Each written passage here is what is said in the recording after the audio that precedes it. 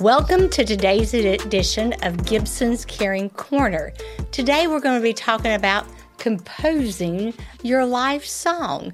Creighton, what does that mean? So what we're really going to be talking about is for your parents and how to understand getting started on their final year's plan.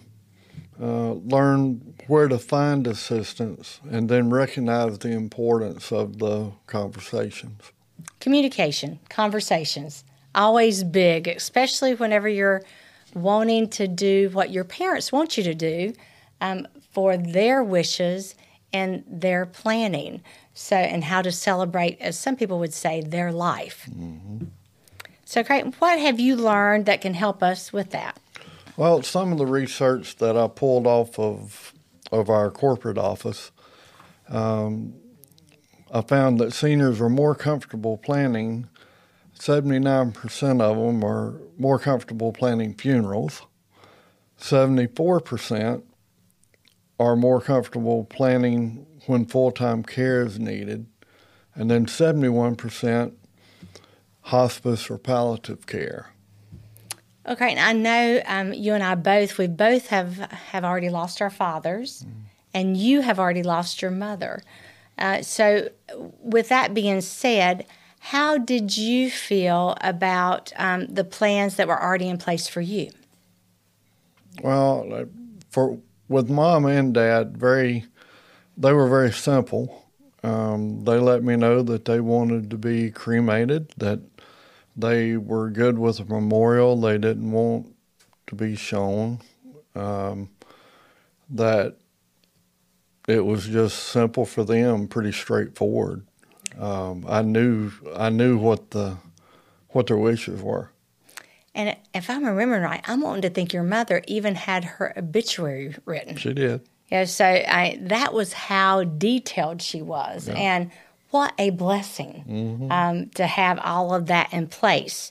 Now, with your father, he had a massive stroke. And opposites do attract.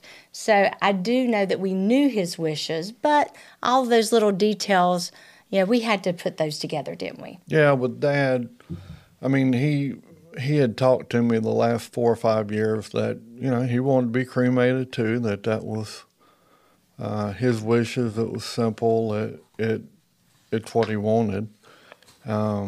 His comment to me over the years was, don't show me and then drag me down to the funeral home and then drag me over to the cemetery. He said, I'm old. I don't want to travel that much.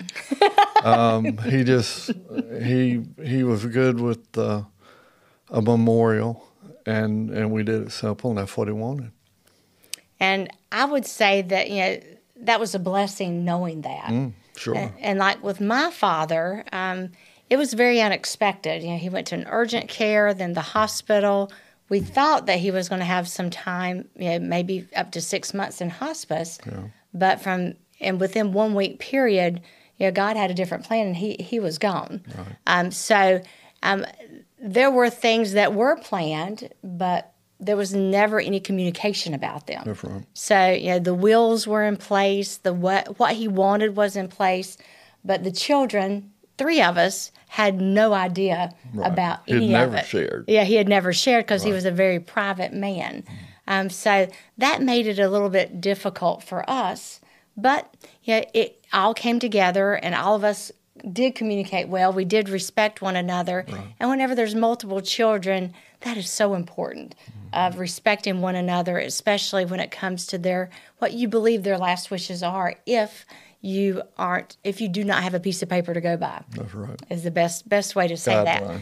And I will say on May 8th, we will have maybe 1 or 2 people from Crosswhite and Crosswhite that will come and speak to you about how to do some of that estate planning and what to look for, and share some of those good nuggets of information with you. Yeah. So what other research that we found that seniors who have started making plans for their final years usually begin doing so around age 70. 85% of the seniors agree planning for their final years is a chance to decide how their life story ends. So, how do you get started? Well, you need to consider personality and preferences with your loved ones. So, if their personality is very simple and very conservative, like Creighton's dad was, it's going to look different than someone that was a red dot, colorful, just, what do you call it? Not an extrovert, if they were an extrovert. So their final arrangements would be different than someone that might be an introvert. So, and what would that, what would those personality and preferences look like? Look at the big picture. What's the goal? Is it a celebration of life? I would hope so. Most people, that is what their services are, and looking at that big picture and planning for it. Identifying who can help with that plan. Sometimes it's people within their church. Sometimes it's family members. I mean, you may have someone that has to go out and give speeches in your family, and they might be someone that would help lead that event. And then decide how to handle the finances. Have things been prepaid? Is there long-term care insurance? With my father again, I got an insurance plan, an annuity that I had no clue existed just until last week, and he passed away last November. So that was about 8 months ago now. So it would be really good if you would communicate everything to your children and not just surprise them. And then think about a bucket list. So if you have, still have mom or dad and there's things on their bucket list that they have not done yet, just don't let there be a hole just developing that and then all their bucket list items just fall through. They fall through. See what that is. See if you can help accomplish that. That would be an awesome thing. And I know I've shared with you bucket list things from a different episode. So anyway, try that.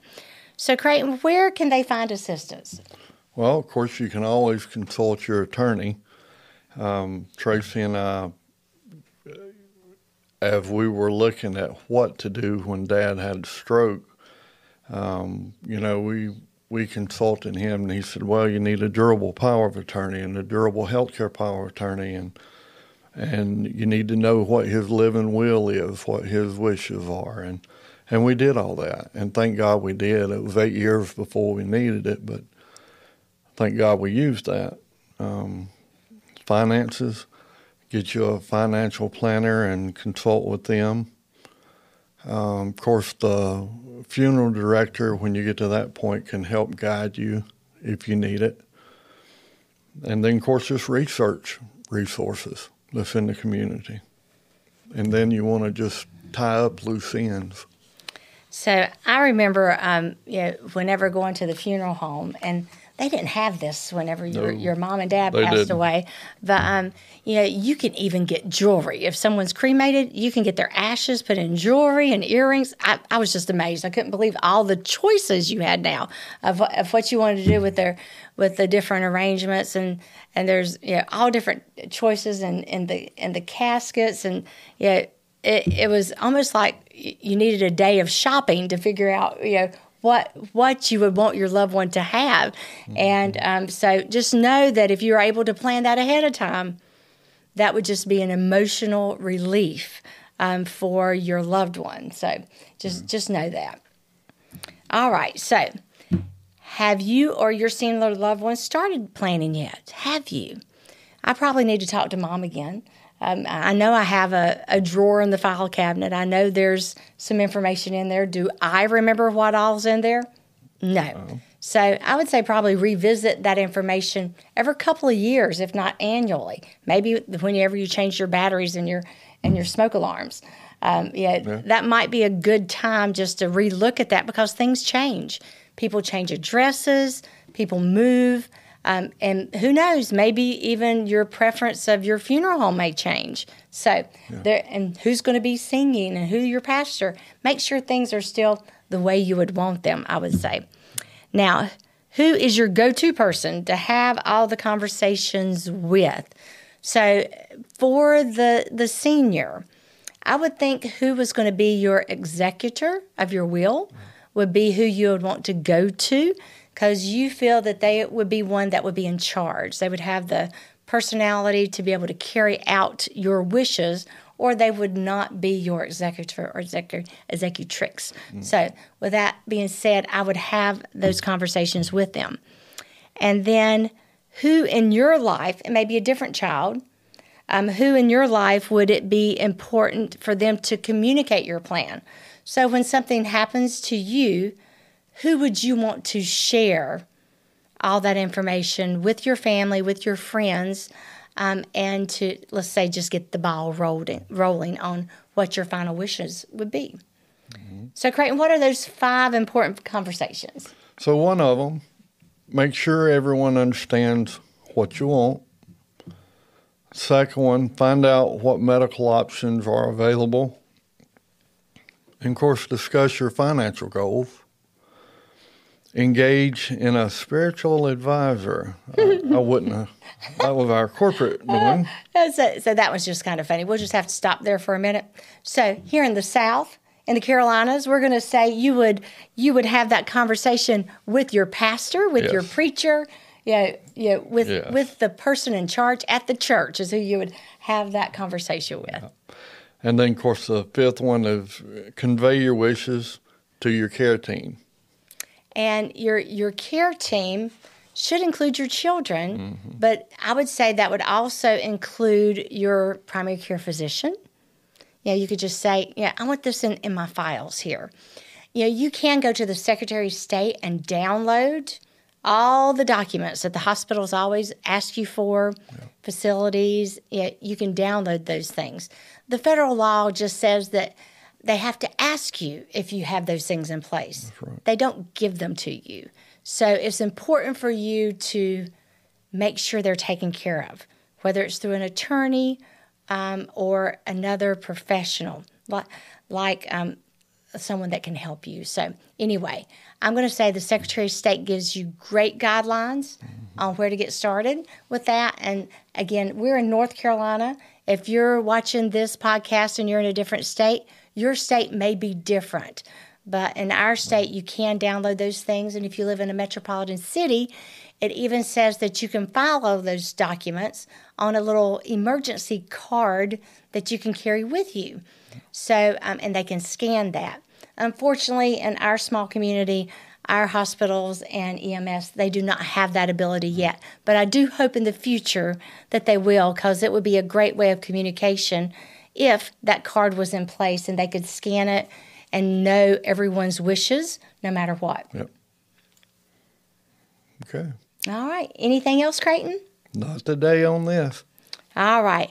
Well, I hope today that you have learned something from planning for yourself or for your loved one. Yeah. I know Creighton and I, we're in our 50s, 60s, and we had more conversations about this past week. So I do feel it's important for you to have those conversations, because you never know when God's going to say it's time to go home. Right. And having those things in place is so important. And at the least with your spouse, having those conversations, and then for your children, more formal and in a well-documented arrangement. Right. Have a great day, and thank you for joining us on Gibson's Caring Corner. Hi, welcome back to Health Tips with Cale, your exercise, science, health, and fitness enthusiast. So today we're going to change things up a little bit and talk about stress. So most of us might know stress when we get stressed out. A lot of times we say, oh, that really stresses me out, or they really stress me out. Or we might think of, oh, that's really going to get me fired up. So there's a bunch of sayings that we have for when we do get stressed out, or when we know that we're going to get stressed out. But what exactly is stress? Well, according to the American Psychology Association, stress is defined as a state of mental, emotional, and physical tension caused by outside factors. The National Institute of Mental Health says it's a body's response to a demand or challenge that exceeds one's abilities to cope, resulting in a change. So I want to kind of look at it this way. Think of a circle on a page. If you want to, go and draw out that circle on the page. And then put a dot in the middle of that circle. So that circle is your comfort zone. That's where we find ourselves to be the most comfortable. What makes you the most comfortable? When are you at your most relaxed state? Are you that individual that enjoys watching TV, sitting on the couch, never having to interact with others? Or do you really enjoy being in a buzzing cafe, surrounded by millions or hundreds of people, and working on your newest project? So, as you know, every one of us, there's something that we all find comforting and all things we don't find comforting. And it's different for each one of us. So, if you think about it this way, stress is anything that pushes or pulls us outside the boundary of that circle. So, for the person that really enjoys just sitting and watching TV on the couch all day, for them, going to that cafe might be stressful for them. For them, they might find it stressful to go to a grocery store or to have to go to work to talk to others. For the person that really enjoys being in the cafe, they might find it stressful being alone. They might find sitting in a cubicle, being isolated, is stressful for them. Or nowadays, sitting at home by themselves. So, stress isn't just a black or white sort of substance. Stress can be acute or short term. It can also be chronic or known as long term. So acute stress is a short term or a specific situation or event such as a job interview or almost getting in a car wreck. There is also episodic acute stress, which is frequent bouts of acute stress due to a chaotic or disorganized lifestyle. And then you've got chronic stress, which is a long-term stress response to things such as poverty, chronic illness, or discrimination. So, if you think about it that way, acute stress would be, as I said, the job interview, or it might be me sitting down for this podcast. The episodic acute stress, that is saying not being able to find your files or paperwork for that meeting that you needed. And maybe that's not the only time you can't find that paperwork. Maybe there's been multiple meetings that you've had to attend and you've struggled to find paperwork or you've forgotten paperwork. And it's just because you can't keep organized. Or maybe it's because you're always running late to work and you're stressed out about being late to work. But then you don't really do anything to change the fact that you're leaving 5-10 minutes later than you need to. Chronic stress is, more severe. It can be the death of a loved one. It could be being diagnosed with a new disease. It could be being in a work environment where you're feeling attacked or discriminated. But stress isn't always a negative thing. There is such thing as positive stress. Stress can be identified as either positive or negative depending on the nature and our individualized responses. So positive stress, or otherwise known as eustress, is a moderate stress level that is perceived challenging but manageable. And so with that, we can find it to be motivating. It could give us more energy. It could give us a sense of accomplishment. Maybe even help with our improved cognitive function. It will also help enhance our physical performance. It can also help cope with more difficult situations. So for me, maybe finding a new job or getting into a new job, maybe for a lot of us, is very stressful. A lot of us might see it as negative, but then there's others might see it positive.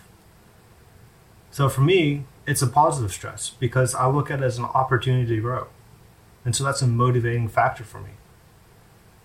Negative stress, which we're all more likely used to or know, is also known as de-stress or distress. And that's an overwhelming level of stress that is perceived as harmful, threatening, or unmanageable. And that can lead to things as cardiovascular disease, a weakened immune system, mental health issues, digestive issues, sleep disturbances, reproductive system disruptions, worsening skin conditions, and weight loss or weight gain. Some of us like to eat when we get stressed out, and others don't want to eat at all when they get stressed out. So that's really another individualized approach. So stress isn't always just a negative thing. Sometimes we use stress to push ourselves to do a little bit better. Sometimes stress just happens to show up on our door, and we have to defend ourselves last minute. Sometimes positive stress could be looked at as pushing our pace during a run just a little bit faster than what we're used to, or adding more weight when we are training with weights. Positive stress could also be maybe deciding to change your eating habits or your exercise routine in general. That's also very stressful to have to make that sort of change when you're not used to it. Negative stress is that of a death of a loved one. That would be more of a chronic negative stress. It could also be being diagnosed with diabetes type 2 or diabetes type 1. Those can also be very negative stressors. Diabetes type 2 could also be a positive stressor, because maybe then you realize like, oh, I have to really step it up and eat healthier and live a healthier, more quality life. And so that could be a positive thing. So before I let you guys go today, or this week, I want you guys to really sit back, maybe make that circle, and put everything that you find comfortable for you inside that circle. What is your comfort zone? And then I want you to draw maybe another circle, maybe about an inch or so just outside, and maybe make it more of a dashed circle, and then kind of write, what are some stressors that I could use to help motivate me to do better?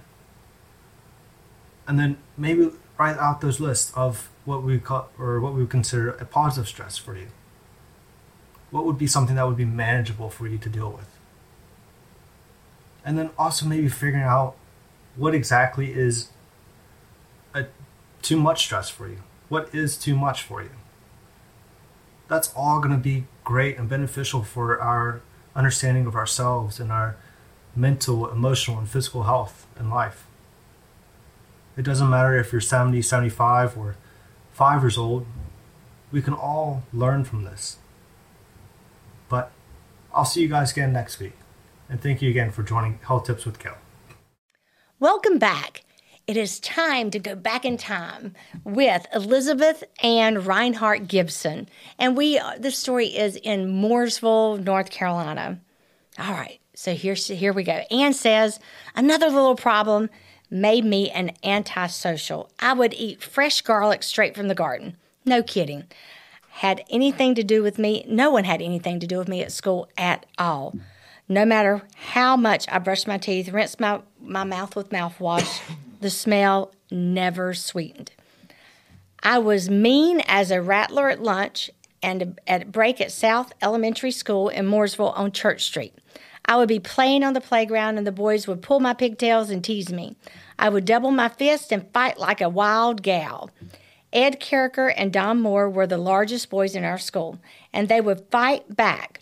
As long as I was getting the best of them, Miss Mary Greeny and my teachers would leave us to fight. As soon as one would get a good punch in, they made us stop fighting. This went on absolutely every single day.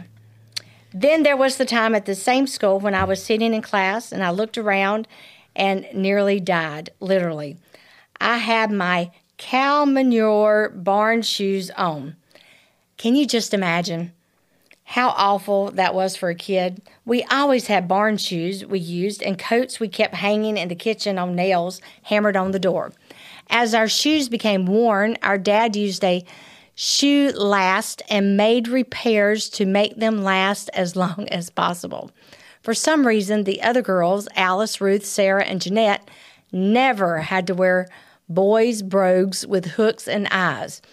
Even steel toes are the kind I always had to wear. Dreams of pretty little black patent were never filled, even brown and white saddle Oxfords were never mine until I was old enough to buy my own shoes. When very small and my first year of school, I recall sitting on my dad's lap, holding on for dear life, afraid I would fall onto the floor. I remember the old churn and churning butter every other day. Mother skimmed all the cream from the top of the milk and saved it, let it curdle a bit, and churned it for fresh butter and buttermilk. Sometimes we would be hungry in mid-afternoon and would sprinkle a bit of salt on top of the cream jar and dip a piece of biscuit in it and lap it up like candy.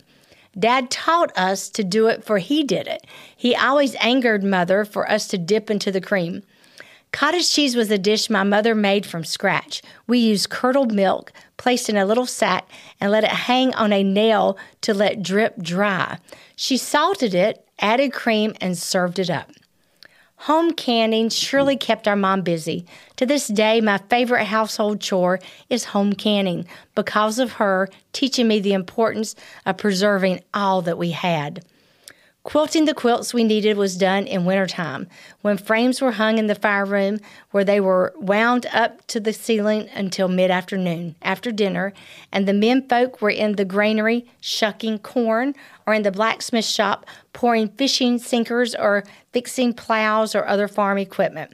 Quilting was how we met a need for comfort in the winter.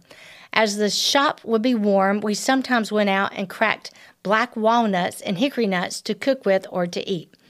The day Dad and I were picking cotton beside the hog pen beside of the old house, I looked up and said, "Dad, the hog is out." Well, he chased that huge hog forever. Then Dad picked up a stick and handed it to me, and he got a stick also. And when the hog came by me, he said, "Kill the damn thing." I tapped him on the head, hoping he would go toward the pig pen, but instead, that dumb hog fell over dead as a doornail. The other big hog came by, and I tapped him on the head, and good grief, he fell over dead also. I knew my dad was going to kill me, but no, he didn't say a word. Pulled the hogs down behind the barn, buried them, never to mention it again. What a loss. And that's the end of today's stories with Anne Elizabeth Rinehardt Gibson. Thank you for joining us. Thank you for watching Caring Corner. Make sure you head over to our Facebook and YouTube channel where you will find this program along with others. Be sure that you subscribe, like, and click the notification bell so that you will receive notifications for our weekly program. Don't forget to share this program to your social media platforms. If there's a question that you would like to ask, make sure to email it to caringcorner22@gmail.com. We hope to see you on the next episode of Caring Corner.